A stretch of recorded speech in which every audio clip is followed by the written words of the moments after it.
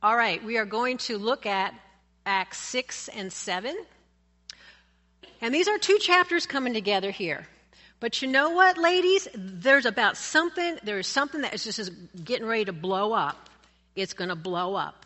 Because this 6 and 7 is the last time they're in Jerusalem here. Remember, now we're going to go. When the Holy Spirit comes upon you, they're going to be your witnesses in Jerusalem. We're finishing up there, and now in all Judea and Samaria. So we're going to next week be heading out to conquer the world with the gospel. And to get the momentum going, to just make this fire, this wind and fire just explode, we have Stephen. We have Stephen in the gap between two great men of God, Peter and Paul. He's right up there with him. It's short-lived, but we're going to take a look on what goes on there with him. But before they blast out of there to the rest of the world here and leave Jerusalem, Satan is doing everything he can to squash them. He does not want any of this to go out of the confines of Jerusalem. He doesn't want the good news to be revealed to people. He hates people. He hates God. He hates the plan. He hates us. And so before they move on out, they've got some organizing to do, okay? And so many churches have used this as a way to get organization in the church. And when you have thousands of people, you really need to organize them, right? You have 10 people, you have to organize them. You've got 5 kids, you got to organize them, right?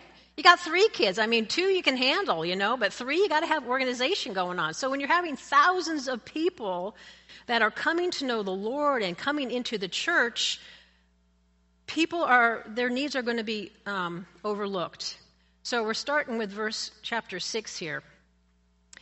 Verse 1, and in those days when the disciples were increasing in number, we're into the thousands now, a complaint by the Hellenists arose against the Hebrews because their widows were being neglected in the daily distribution. So the Hellenists were let's start with the Hebrew Jews. The Hebrew Jews embraced the culture in Judea. The Hellenistic Jews embraced the Greek culture. The Hebrews were considered to be a holier than thou because they do everything in Judea. And the Hellenists were more unspiritual compromisers. They were all followers of Christ, but the church was growing so rapidly, it was pulling in people from all areas. So we have some tension within the body of Christ. There's some tension there, okay? Was it an intentional oversight that these widows' needs were not being met? I don't know. Maybe, maybe not, but they were. Lots of times in churches we get our feelings hurt, don't we? All the time. Satan loves to use unintentional wrongs to begin a conflict. If we can't pull anything out of this, we got to pull this out. Turning the other cheek, looking the other way, asking questions. I'm constantly in my mind saying, no, Molly, let that go. Let that go. It's no big deal. Pray about that person. Let it go. It's a constant thing with me. Because I can easily slip right into that criticism and the woe is me and they're out there, right? That old flesh nature comes up. So this was just ripe for potential, blown up the whole thing, dividing it. When it's supposed to be united, Christ paid for unity amongst the believers. So Satan's behind this little thing with his complaint. And in verse 2, and the 12 summoned the full number of the disciples, and he said, he brought them all together. It is not right that we should give up preaching the word of God to serve tables. Therefore, brothers, pick out from among you 7 men of good repute, full of the Spirit and of wisdom, whom we will appoint to this duty, and we will devote ourselves to prayer and to the ministry of the word. Now, the apostles were never supposed to do it all.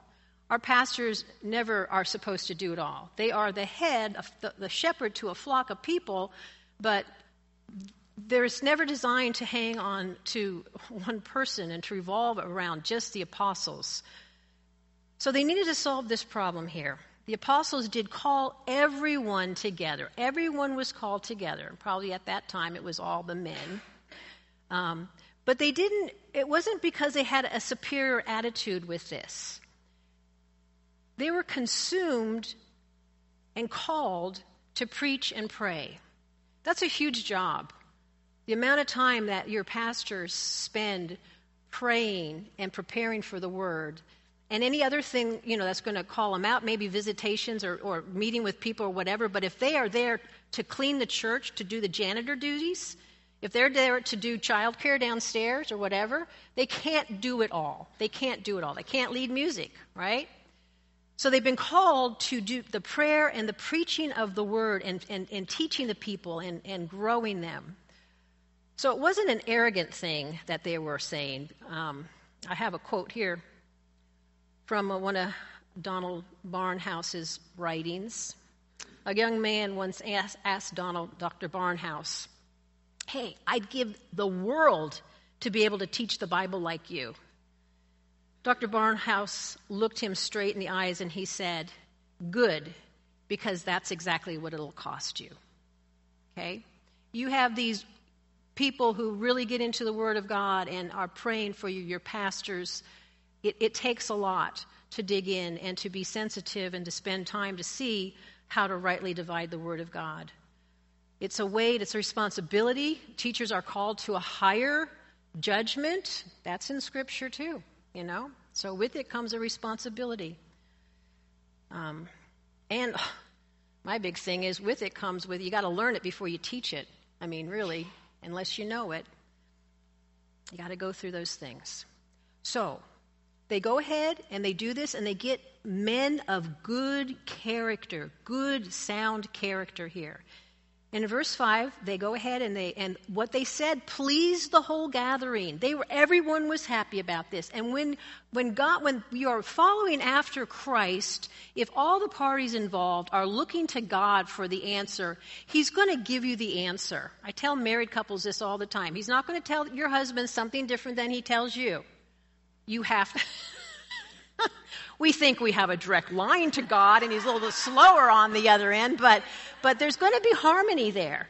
He's going to tell you both the same thing, and if you're not getting the same answer, you need to wait and check your own heart and see, am I being too stubborn here? God, really, let me bend my will and to see what's going on. And so when we're dealing with groups of people, we have to truly all be seeking after God's wisdom in this thing. So they were all pleased. So the unity is restored, okay? And they come up with these 7 names. Now, we love that number 7, don't we? It's the number of completion. But maybe the 7 mean that one for every day of the week was going to oversee this. We don't know. But it's interesting to note that all the names, including Stephen's name, were all Greek names, which means they all came from the Hellenistic Jews, the ones that were being deprived, these poor widows, okay? So they, for whatever reason, all of these men were probably from that group, and they will be overseen to make sure even all the widows were being taken care of and attended to, as was the church's duty. And they were nominated and they were approved. So, many things could have gone wrong here. Many, many, many things. But we're finding out that what happened when they did it this way in verse 7, and the word of God continued to increase, and the number of the disciples multiplied greatly in Jerusalem. We're still in Jerusalem. And a great many of the priests became obedient to the faith. Satan's attempt to divide the church failed. Satan's attempt to distract the apostles from what they were called to do failed. And the benefit of it was the numbers were increasing, and included in that were the priests, which is very interesting. Maybe not the high noble ones, but the people who did the day-to-day things in the temple. They knew what it all entailed to do the temple sacrifices and do all that. They were watching how the apostles dealt with this and realized, wow, that is some pretty superior organization. Well, they checked in with God. He knows how to herd people around, doesn't he? Wisdom from above. So as they witnessed this, possibly they were impressed by how the situation was handled. All right. But from the situation, we are introduced to Stephen, Stephen's witness. Now, God is using Stephen here to bridge that gap between Peter and Paul. It's going to explode not just in Jerusalem, but the gospel is already, because it went to the Hellenistic Jews who had the Greek culture, it's already stepping outside the boundaries of what these religious leaders believe that, it could only be in, the temples, the place to worship, and we're the only ones, true Israelites, the nation of God, blah, blah, blah, blah, blah, blah. Because of the Hellenistic widows that came on the scene here, we're a little bit more on the fringe. It's moving out from that elite group. And so, therefore, the tension and the opposition is rising also. So here's Stephen, who's a Hellenistic Jew, and he's on fire for God. On fire for God. And in the background, hanging out, because we're going to find out later, is who? Paul. Paul is watching all, and he is a Hebrew Jew. And he's watching all of this stuff that's going on, and he's watching Stephen. In this brief ministry of Stephen, it wasn't long. I mean, we don't know how long he was doing the, with full of grace. In verse 8, Stephen, full of grace and power, was doing great, there it is, wonders and signs, right? When there's a sign that happens, filling us with wonder, it points to a truth. He was doing that among the believers, okay?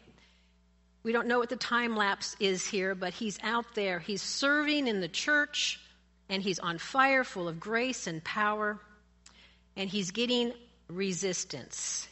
In verse 9, we can identify 5 groups of people that are opposing him. 5 groups of people are not liking any of this stuff that's going on and are coming after Stephen. We find out he's talking, he's teaching, he's got these signs and these wonders, and this group of people, they rise up and dispute him. And they're debating. Lots of things were done in debates. Debates. They didn't have quite the written resources that we have today, so everything was pretty much a dispute. They were working through things, working through truths and philosophy and thinking, great thinkers and this and that. And there was a politeness. There was some rules to debate and everything like that. And these people were losing this debate hands down. Verse 10, they could not withstand the wisdom and the spirit with which he was speaking. He was just, every single thing they said, there it was. They couldn't come up with an excuse. They couldn't come up with a rationale. They couldn't. He was speaking truth to them. And so because they couldn't win fairly, what do? They don't like to lose. So they're going to do some undermined stuff. They're going to change their tactics. They're going to use lies and secret strategies to do what? To shape the popular opinion. Ooh, does this hit home today? Shaping the popular opinion? Who shapes popular opinion? The media, right? So we have in verse 11, they secretly instigated men who said, "We have heard him speak blasphemous words against Moses and God." And they stirred up the people and the elders and the scribes, and they came upon him and seized him and brought him before the council. And they set up their false witnesses, saying, "This man never ceases to speak words against this holy place, Jerusalem, and the law. For we have heard him say that this Jesus," see, they don't like this Jesus, "of Nazareth will destroy this place and will change the customs that Moses delivered to us." So they are creating lies and a scenario, and they're spinning it. That was another thing, too. Media likes to spin stuff to get popular opinion. At this point, everyone loved what Stephen was saying. Everyone loved what was going on in the church. The people were just coming in droves and joining the church, or at least realizing that, wow, they are changed people. I'm not sure I want to give up my sin yet to join them. We saw that last week. But there's something different here. There's something powerful happening with this group of Christians. Popular opinion is easily shaped. We're referred to in Scripture as sheep. You can get sheep to do some pretty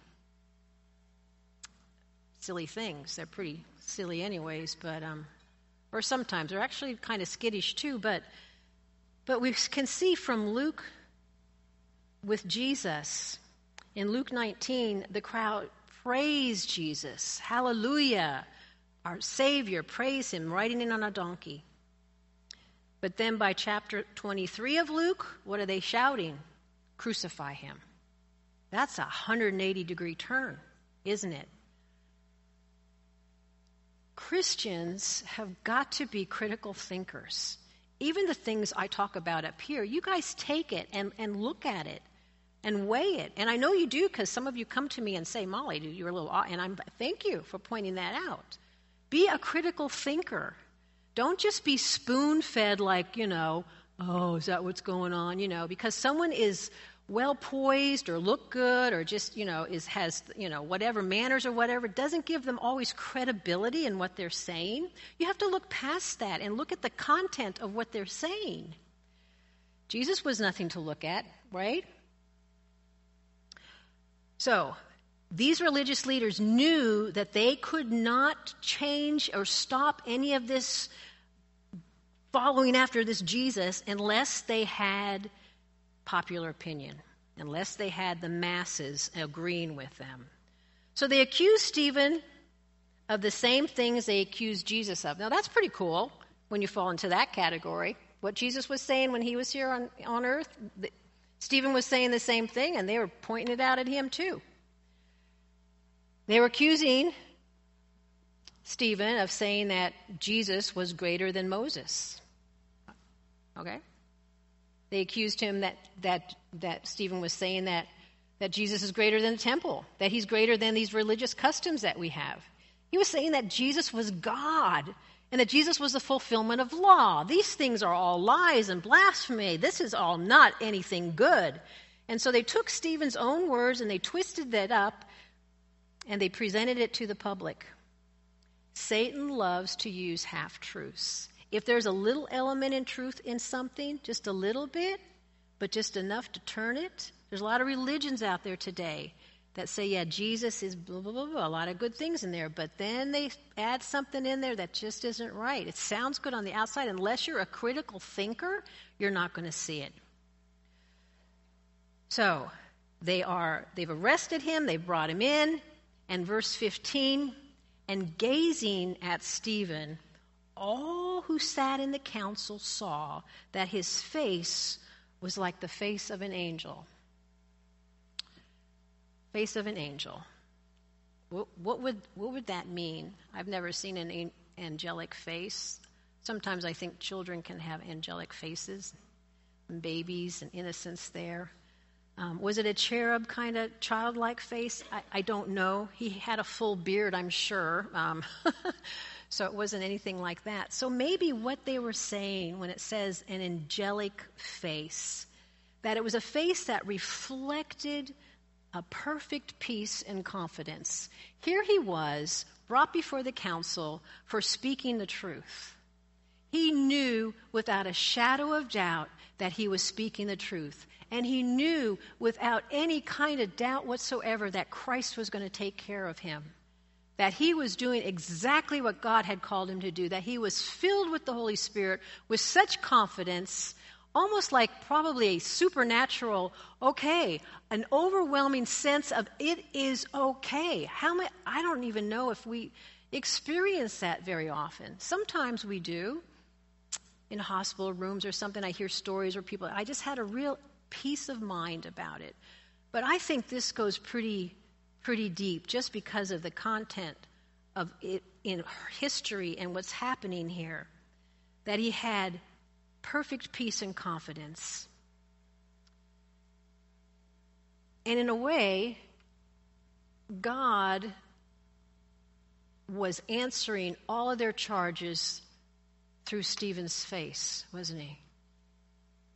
God was speaking through Stephen's face by putting on his glory, that peace, that reassurance, that love, joy. I mean, you know faces are like that. And what a contrast on Stephen's face with all the rest of the council of hate and anger and spit. I don't know. I have experienced that. People that have that kind of hate. And it's unnerving. It puts a thing in your stomach when that happens, when people look at you that way.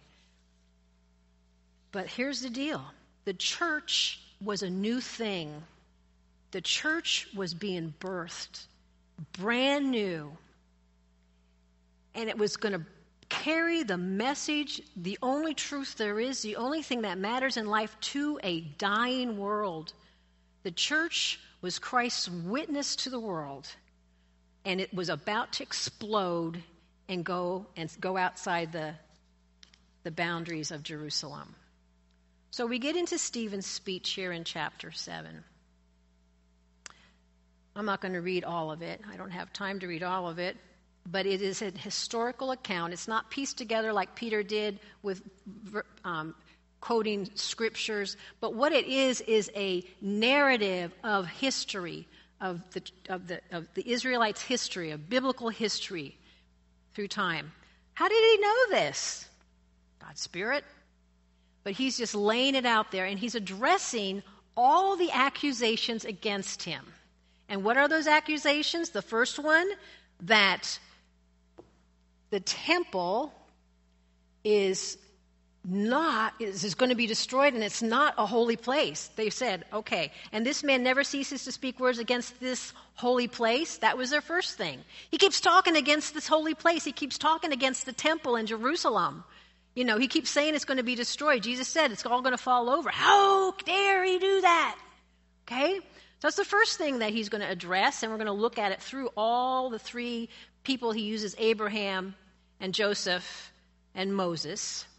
And then he speaks against the law, where he said, Jesus is the fulfillment of the law. They don't need the law. What does that mean? And so he's going to address that, especially when we get to Moses. And the third one is, they keep saying that he says this Jesus is the Messiah, the Son of God. That's resisting the Holy Spirit, the truth that the Holy Spirit's bringing to say that this is Christ. These are the things he's addressing in his speech. He's not just up there, you know. He's got a point here. So in verse 1, and the high priest said, are these things so? Oh, don't you like, here's the mic. Here you go. God's sovereign, isn't he? There they all are, angry. And he gets it out there. The God of glory, he tells, brothers and fathers, hear me. The God of glory appeared to our father Abraham when he was in Mesopotamia. I just hate it with those long words. And I practice them, Joyce. I practice them. I know. And then it just never fails. Really, Joyce, I do it on purpose for you. No. So he's saying, right out of the chute, he's saying, God appeared to Abraham, your father, father Abraham, not here in Jerusalem and not in this temple, but where? In a pagan land, you know, the Ur of the Chaldeans. That place was a mess. It was a mess. They didn't know God. It was like caveman, you know, 2000 BC, cannibal. Who knows what was going on back then before really God made his scene. You know, it was just no law, no nothing. You know, it was tribes and, you know, it was just animal behavior. And God appears to Abraham. So right out of the way, he's saying, before Abraham even came into the promised land, God appeared to him. And if God appeared to him, not just speaking to him, but if God appeared to him, that meant the presence of God was there. They're getting really mad at this, really mad. And he goes on to say, basically, that the temple was not necessary for any revelation to happen. He didn't need the temple to make this happen, okay? The promised land wasn't necessary. He wasn't even set foot in the promised land. He didn't even know where that was. He didn't know where he was going. So none of that was necessary. But they all believed in Abraham, what a great father he was. They know that this is a part of the story, and he's pointing it out. And Abraham, okay, he gets up and goes, but does he really follow through with God at first? No, he stops and hangs out in Haran there until his father-in-law dies or someone dies. He doesn't completely. He's a little disobedient, so did that lose the promise? No. God's promise is on God alone. Because Abraham wasn't obedient all the time, did not take away the promise. Okay? So he's rebuking these religious leaders for making idols out of the temple, right? And the land, Jerusalem, out of the land too, okay? So God goes on in verses 6 to 8 to warn Abraham, and he gave him the covenant, letting him know it's not going to be easy to follow me. I'm going to use you guys, the nation of Israel, to be a witness to the rest of all the nations of the world. And through you, I am going to have a witness here. And I'm going to bless you. They're going to see what's going to happen. I'm going to use them to discipline you and guide you, but protect you. And it's just like God is working through this nation in profound ways as a witness to the entire world. Okay? And then we go on in verses 9 to 16. We have God's faithfulness through Joseph. Joseph is an interesting character. God was with Joseph in Egypt. That's not holy ground, is it? In Egypt, with Pharaoh, pagan worship, God was with him. Again, Stephen emphasizes the spiritual presence of God that was with Joseph all the time. In jail, in prison, wherever he was, in the highest court, he was with him. It wasn't tied to this holy place that they find so like an idol to them. The only land that Abraham ever actually possessed in Canaan was what? His burial plot, right? That was the only thing he inherited. It's the only thing he bought. But his inheritance was received only by faith and is yet to come. And that's what we're going to get too. Where dust and things can't rot it away, and it's going to be really cool. So anyways, he's letting these people know, these religious leaders, that, Abraham, and even through Joseph, not God was with Joseph, but also Joseph was a symbol of Christ. And we don't always kind of pull that out. But the sons of Israel, his brothers, did they take care of him and listen to what he had to say with these dreams and stuff? Did they like that? They rejected him. They wanted to kill him, but God was with them, took care of him. He was just kind of thrown into a pit, okay? So they rejected him over and over and over, and yet Joseph was who? He was their savior in a way, because he was able to go to Egypt with the famine. He had them come. They were able to live there. And the nation grew the people grew into a huge nation. That was all God's plan. But the brothers, the sons of Israel, totally rejected Joseph, even though he was his savior, just like they rejected Jesus, who came as their savior. They're getting mad. They're getting really mad because they know the story about Joseph is true. How dare he make a parallel there with what we're doing here today? And so he doesn't stop there. He goes on and starts talking about Moses.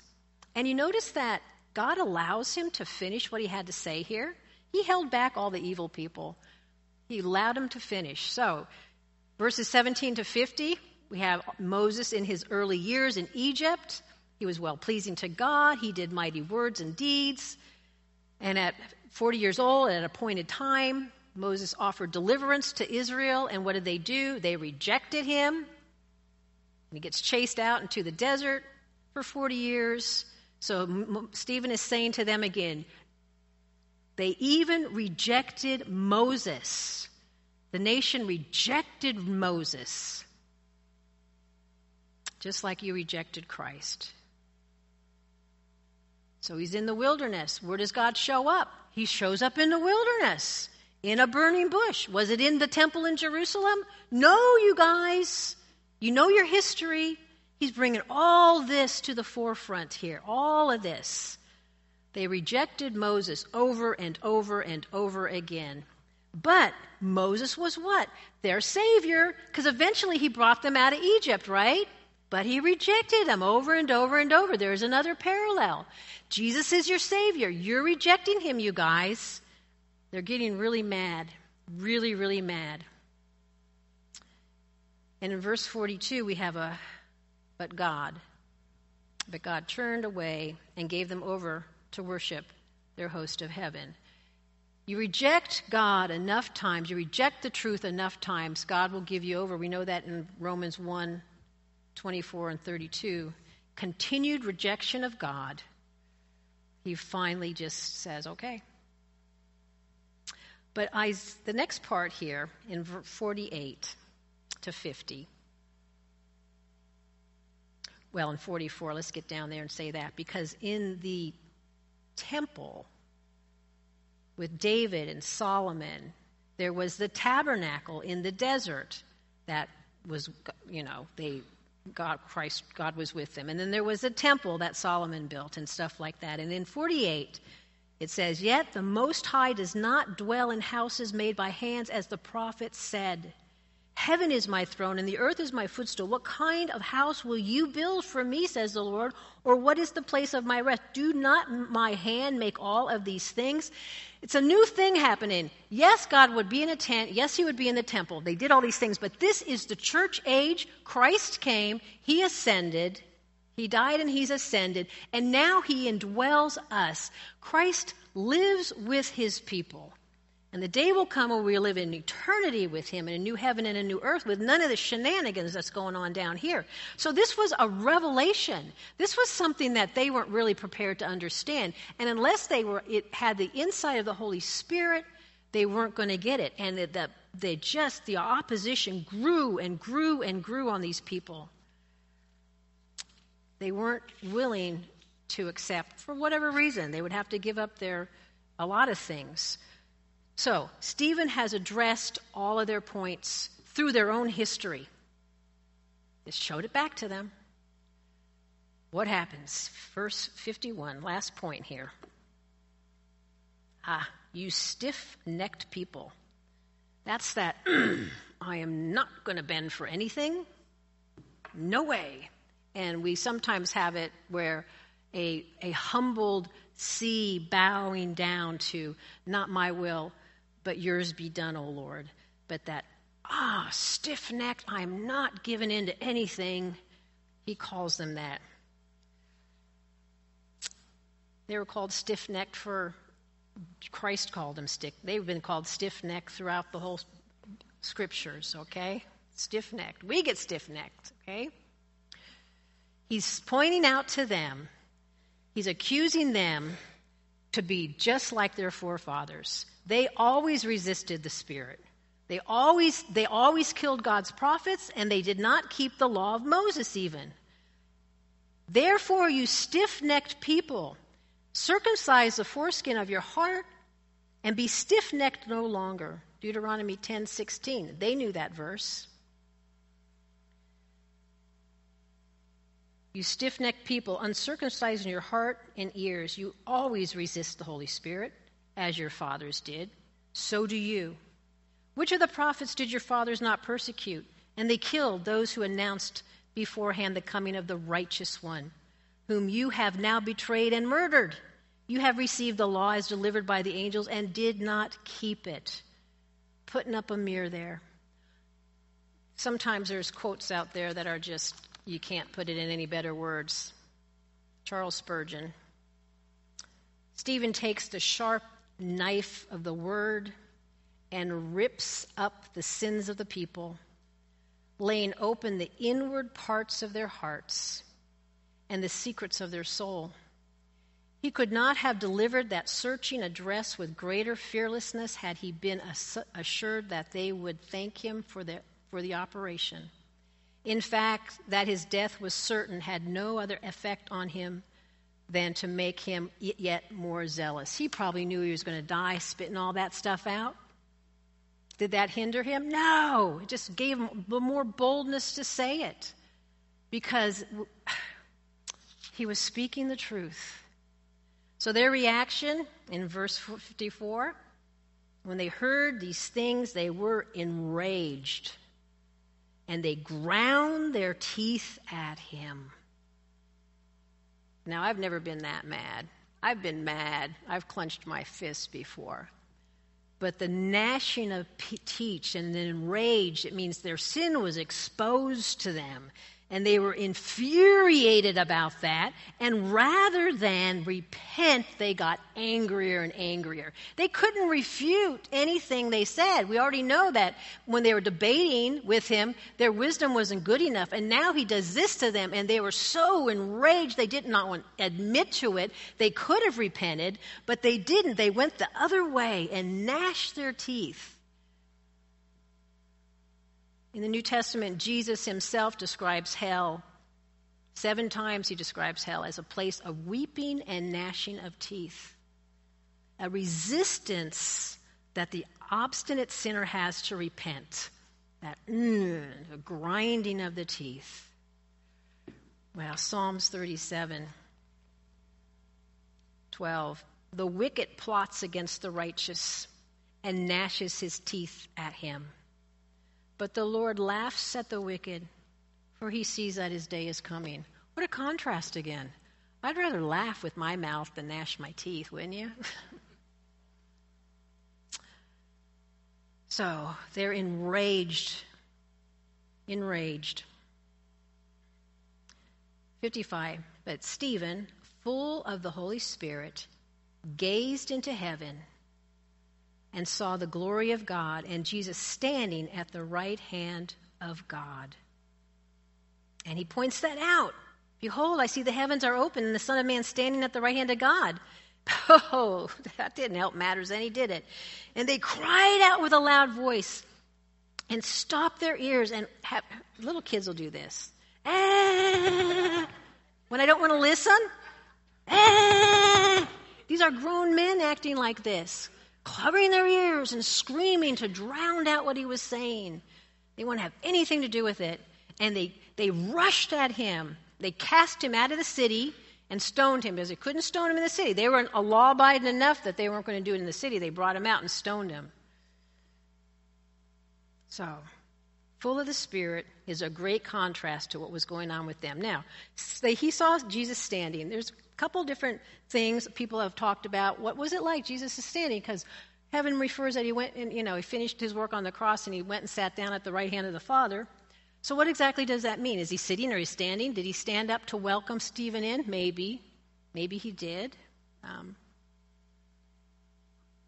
We don't really know. But here's another thought that I found interesting. Stephen's on trial, right? He's taken before the council, and they're accusing him of these 3 things. Making fun of the temple, making fun of the law, blah, blah, blah, blah. And Stephen presents his case. And then heaven opens up. One of the jobs that Jesus has right now for us in heaven is interceding for us. So you got a courtroom in heaven, you got the throne of God up there, and here's the trial lawyer.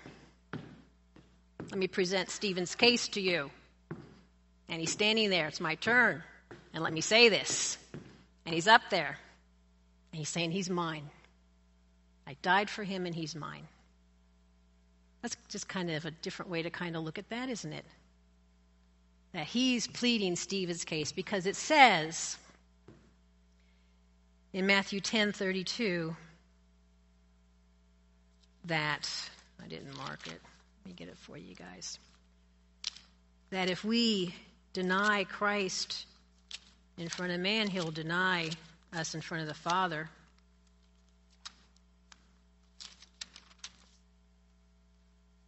Matthew 10:32. So everyone who acknowledges me before men, I also will acknowledge before my Father who is in heaven. But whoever denies me before men, I will also deny him before my Father who is in heaven. So it could be a picture of that too. I don't know. Whatever it was a cool picture, and it welcomed Stephen up into heaven, and it really got those guys mad. In verse 57, they were so angry and enraged at him. Their hate intensified. It was just too much for them. They couldn't handle it anymore, so they ran at him like a mad rush of herd, like the swine that the demons got into and drove him into the sea in Mark 5:12. They were an out-of-control mob. And who's watching? Who's watching? Paul's watching all of this stuff.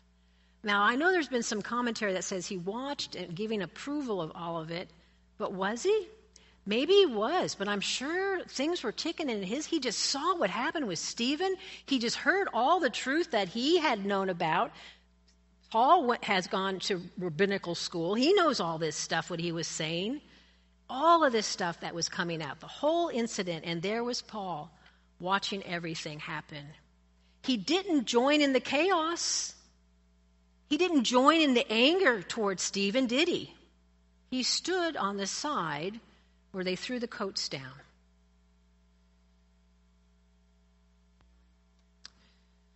Contrast, death and life, hate and love. Stephen's final words of complete trust in God. He says, 59, and as they were stoning him, he called out, Lord Jesus, receive my spirit. Where have we heard that before? On the cross? On the cross? And Jesus said, to his Father. So the fact that Stephen is saying about Lord Jesus, this Jesus, he's pretty much acknowledging the deity of Christ right there. Paul witnesses that too. Paul hears him when he says, falling to his knees, he cried out with a loud voice, Lord, do not hold this sin against them. And with that, he fell asleep. Saul heard all of that stuff. And it's a tender way to say that he died, by tenderly saying he has gone into a sleep, into the presence of God. This church was a new thing, and people had to start thinking outside the box. And Paul is there wondering and thinking about what's happening here with all that stuff.